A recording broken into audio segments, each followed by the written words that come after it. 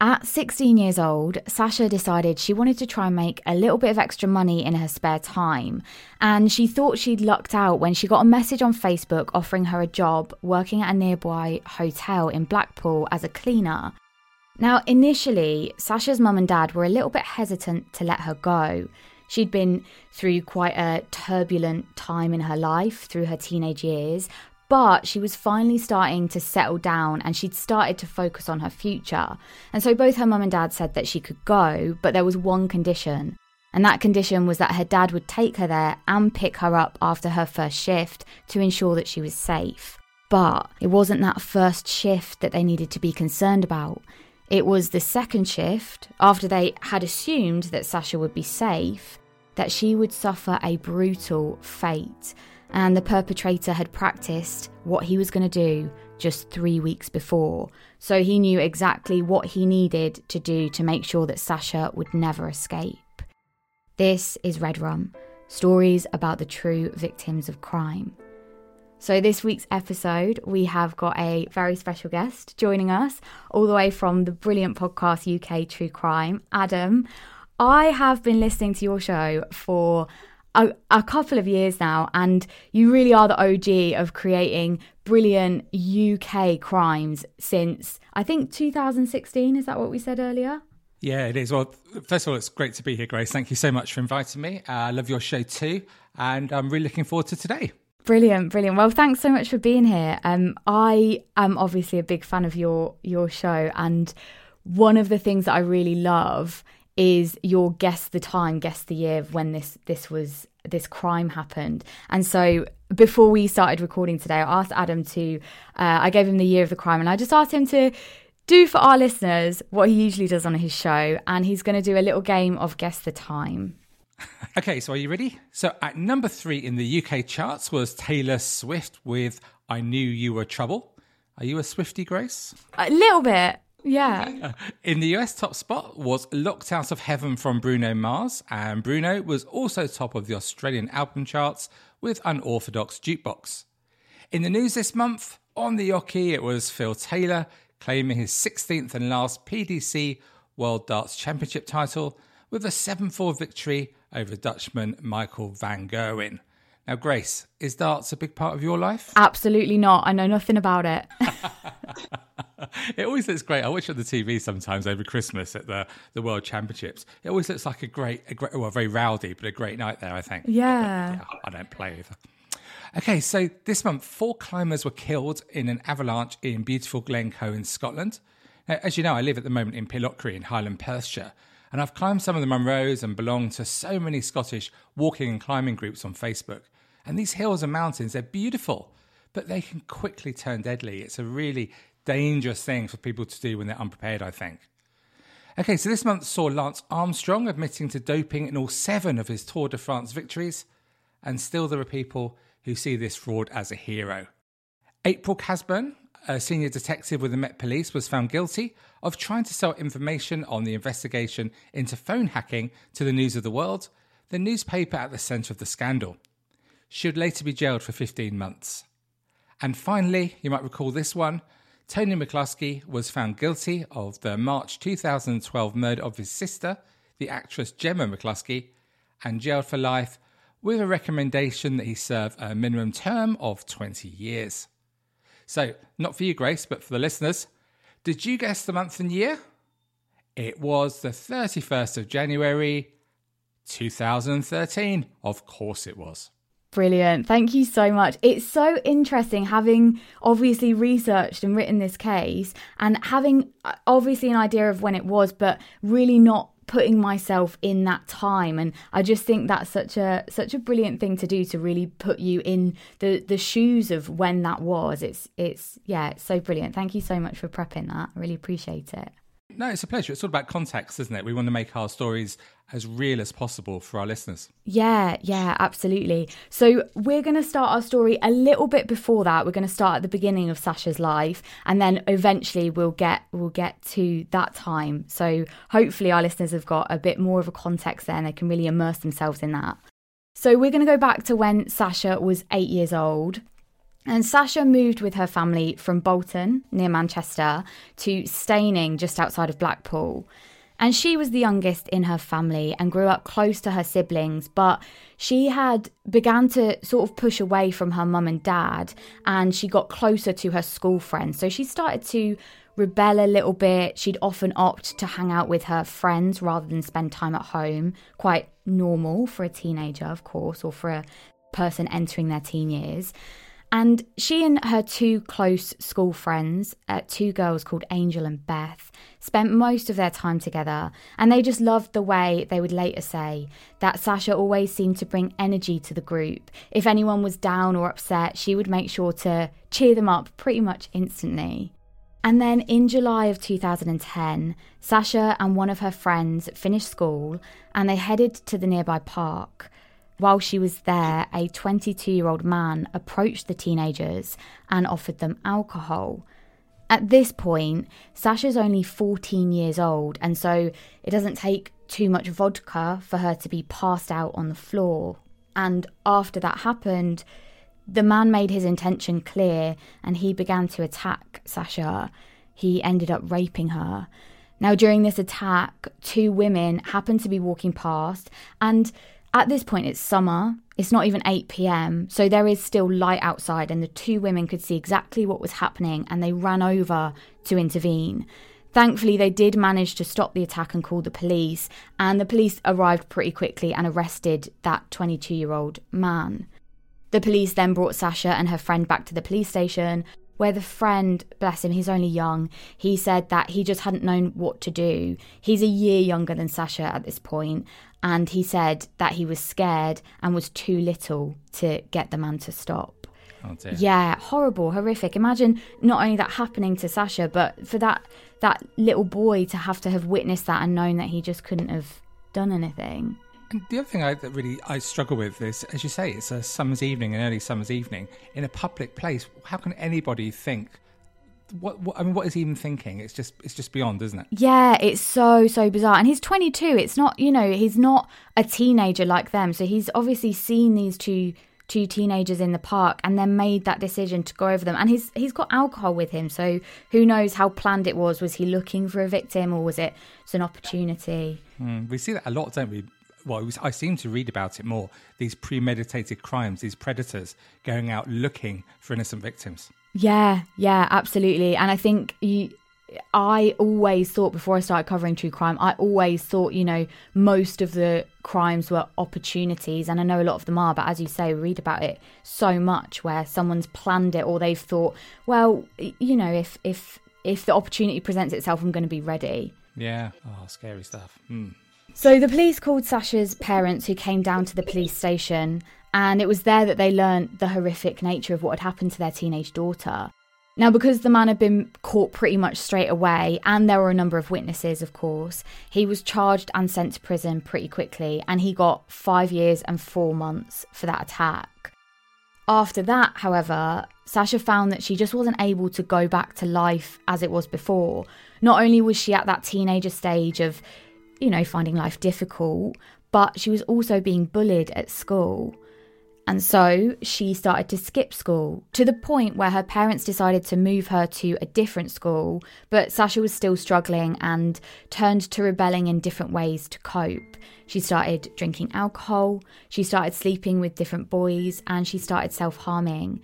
And as well as that, she'd frequently run away from home. And even though her mum and dad would make it clear how much it worried them, they would go out searching for her for hours and hours. Sasha said that she was fine and she didn't need their help, and she would just continue to do this quite often. It wasn't long after that Sasha met and started dating a man called Danny. And at this point, Sasha's 16 years old and her boyfriend's 18 years old.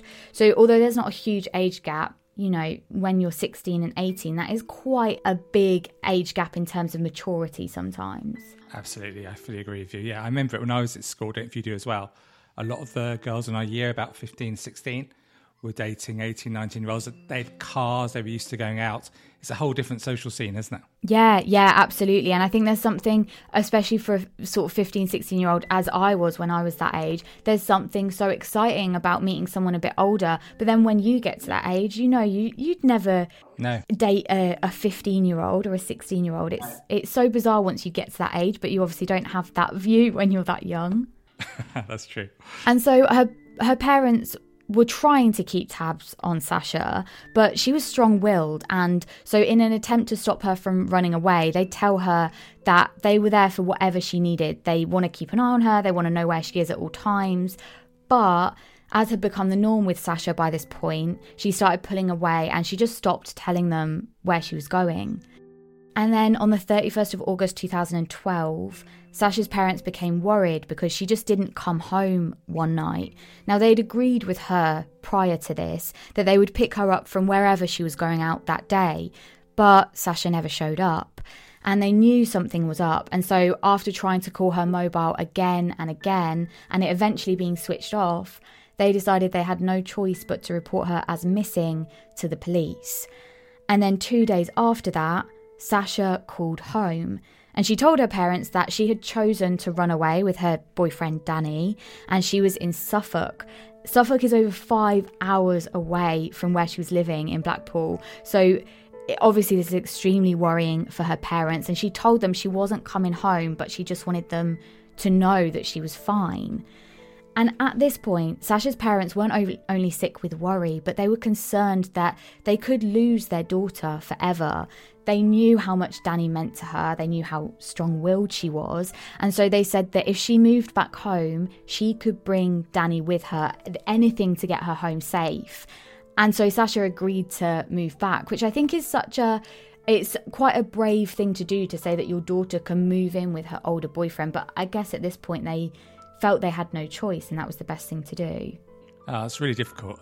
So I've got young teenage children, and we have that conversation all the time. What do we do about their boyfriends, girlfriends? I suppose they'd rather be at home where you know they're safe, wouldn't you, than being elsewhere. It's really difficult, especially for Sasha's parents. What an impossible situation they were in. Yeah, absolutely. And I think something that I learned through researching this more and more was that Sasha's mum and dad had a really strong bond, and they were really together throughout all of that. So I think whatever they decided, as you say, it's difficult to know which decision to make, but they clearly had thought about that, and they decided this was the only way to get her home safe. Mm-hmm. So once she was home, it was clear to Sasha how much she had worried and upset, not just her family, but also her friends. And that friend that I mentioned earlier, Angel, it later said that Sasha said that she'd regretted running away because she knew how much it had hurt those that cared about her the most. Just a few weeks after that, Sasha started a course at the local college to help equip her for a career in working with children. And on top of that, she decided she wanted a little bit more independence, as we all do at that age. So in January of 2013, she told her mum and dad that a friend of a friend had got her a job. And it was a job interview at this point, and it was to be a cleaner in a nearby hotel. She reassured her mum that it was going to work around her college hours, and it would give her this little bit of spending money so she wouldn't have to ask them for money all of the time. And eventually her mum and dad did agree that she could go on the condition that her dad would drive her there and pick her up. So this is sort of where we started at the beginning of the story in the intro. So her trial shift was on the Monday, and when that day came, Sasha and her dad headed to Blackpool.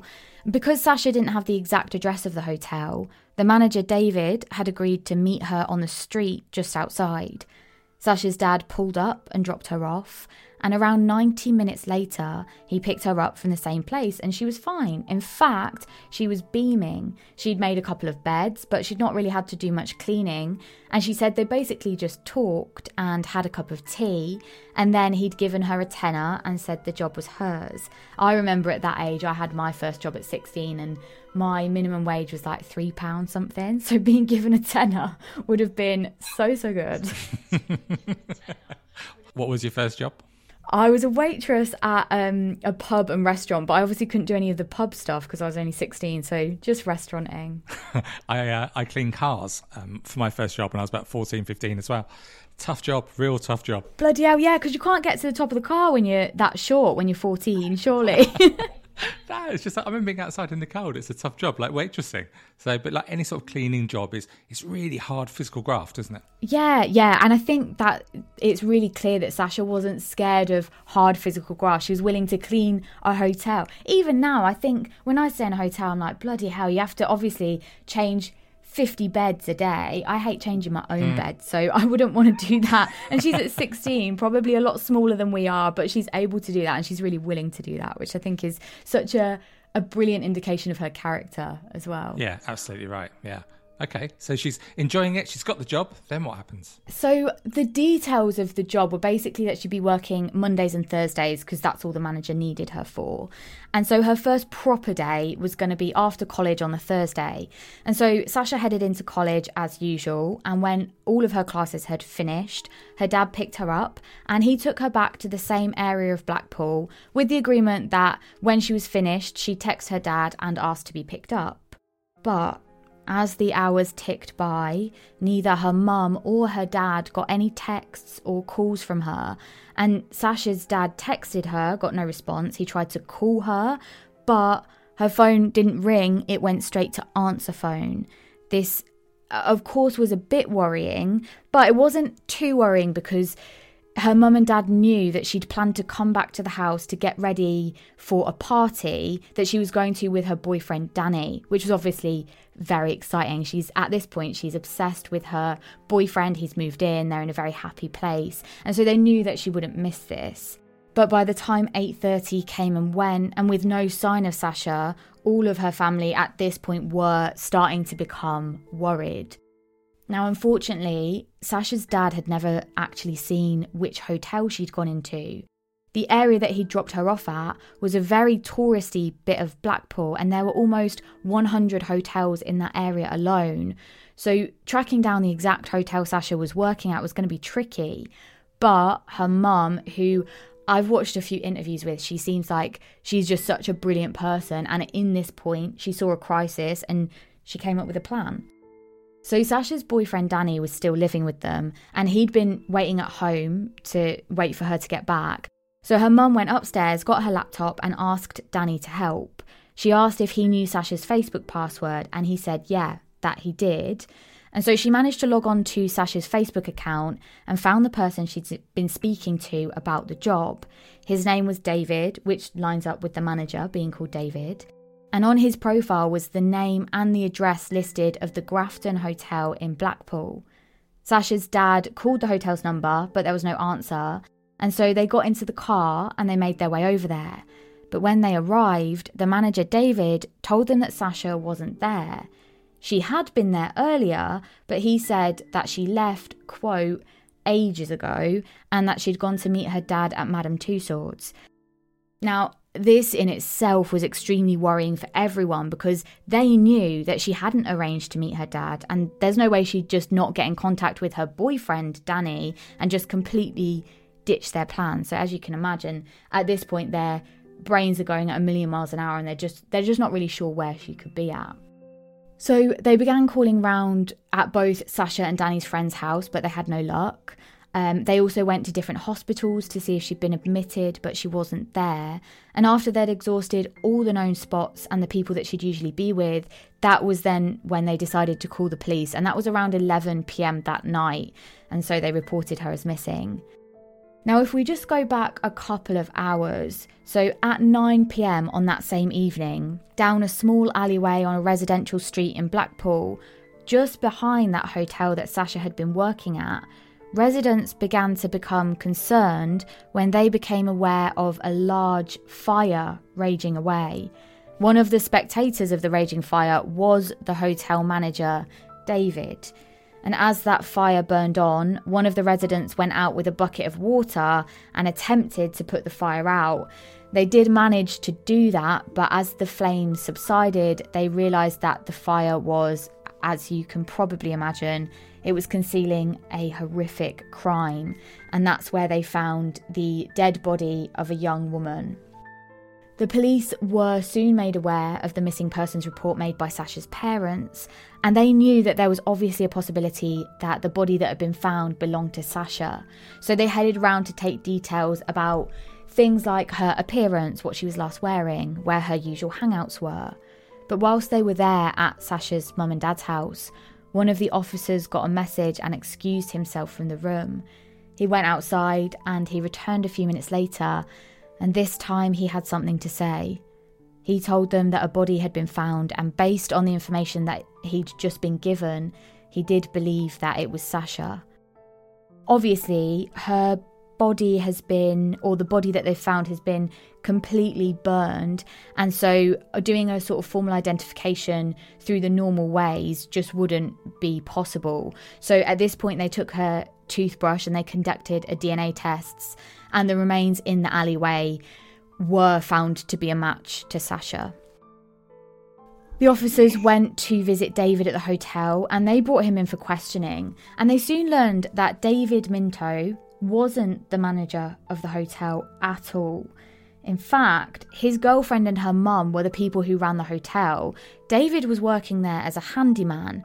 So he was a man who worked there during the day sometimes, and he occasionally hung out with his girlfriend, but he didn't really have any friends.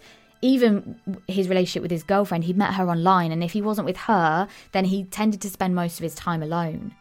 So David's girlfriend said that she hadn't been at the hotel during that afternoon and evening, but she'd arrived back at around 9 p.m. and she ran into David in the hallway doing some cleaning. And at that point, he said that he'd had a nosebleed, so he was getting rid of that blood. But David's girlfriend also said that she had no idea that Sasha had even been working at the hotel. She'd never seen her. David hadn't mentioned anything about bringing anyone else into the hotel to clean. And unfortunately, there were no witnesses that police could identify at that time because, you know, it's winter, we're in January at this point. And on top of that, the hotel was actually under renovation. So no one was around to give eyewitness accounts of ever having seen Sasha or even identifying any aspects that could help them. But it would turn out that they wouldn't actually need anyone else to figure out what had happened. They found 2 text messages in Sasha's drafts. One of them was to her dad saying, "Pick me up at Madame Tussauds," but that wasn't where they had arranged to meet, so that in itself was suspicious. And then the second message was to her boyfriend Danny, and it said, "I love you, tell dad to pick me up from Madame Tussauds," so suspicious for the same reasons. David's statement was that on the night that Sasha had come round to the hotel, she had made a move on him and they'd had some kind of, and I'm quoting here, sexual contact. And immediately after that, Sasha had had a nosebleed and then she just left. David swore that Sasha left soon after that and he just hadn't seen her since. Obviously very questionable story he's going with there. The autopsy eventually came back and it revealed that Sasha had suffered at least 9 defensive wounds to her hands and arms, showing she put up a real fight against the perpetrator. And she'd also suffered 56 stab wounds to her head and the back of her neck. She was also sexually assaulted, although the medical examiner couldn't determine whether this was while she was still alive or post-mortem. There was no real doubt in the investigators' minds that David had committed the brutal murder, but they still needed to prove it. They didn't have a hard time doing this, however, because of that evidence that they found at the hotel. There was a huge amount of blood in the hotel, far more than would have been possible from just a nosebleed. And on top of that, they found more blood on David's clothes. And when they were searching other areas of the hotel, they came across some of Sasha's jewellery that David had presumably attempted to flush down the toilet. David was charged with Sasha's murder but pleaded not guilty, and so the case went to trial. And David was actually called to testify at trial, and this time his story changed. He repeated this ridiculous version of events that he and Sasha had had some kind of sexual contact, before then going on to say that she just left the hotel, he went back upstairs and he started to clean. He said that while he was cleaning, and just a few minutes after Sasha had headed outside, he heard a loud bang downstairs. And when he went to investigate, he said he just found Sasha lying on the floor, seemingly unconscious. He said he didn't know what to do, so he just took her body to the bathroom and washed her. Then he says he wrapped her body up, dragged her outside, and just left her there. He said he never set her body on fire. Now, I'm not sure if he's admitting to all of this other stuff, why he wouldn't admit to that last part of setting her body on fire, but he refused to do that. It came to light that the only reason David had told Sasha to come on Mondays and Thursdays was because he knew his girlfriend would be working a different job on those days and so wouldn't be back at the hotel until later. The prosecution presented the case, giving the added timeline that Sasha had been killed somewhere between 4 and 5 p.m. And after that, David had moved her body to the bath, he'd washed her, and then attempted to clean up the crime scene. It came to light that after David's girlfriend had arrived home to the hotel, he told her about what he said was a mannequin that he'd just found outside the back of the hotel. His girlfriend did then come outside to look, but she said it didn't look like a mannequin. And in fact, she was the person who initially called the police to report this potential body. The prosecutor's key witness was a young woman who had been lured to the hotel under the same guise, and David had attempted to attack her. Now, this young woman did know who David was before coming round to the hotel, but this didn't stop him. Thankfully, she was able to escape, and when she told the court about the date that this had happened, it was revealed that this attack happened just 3 weeks before Sasha's murder and likely was in preparation and gave him exactly the tools he needed to be able to kill Sasha.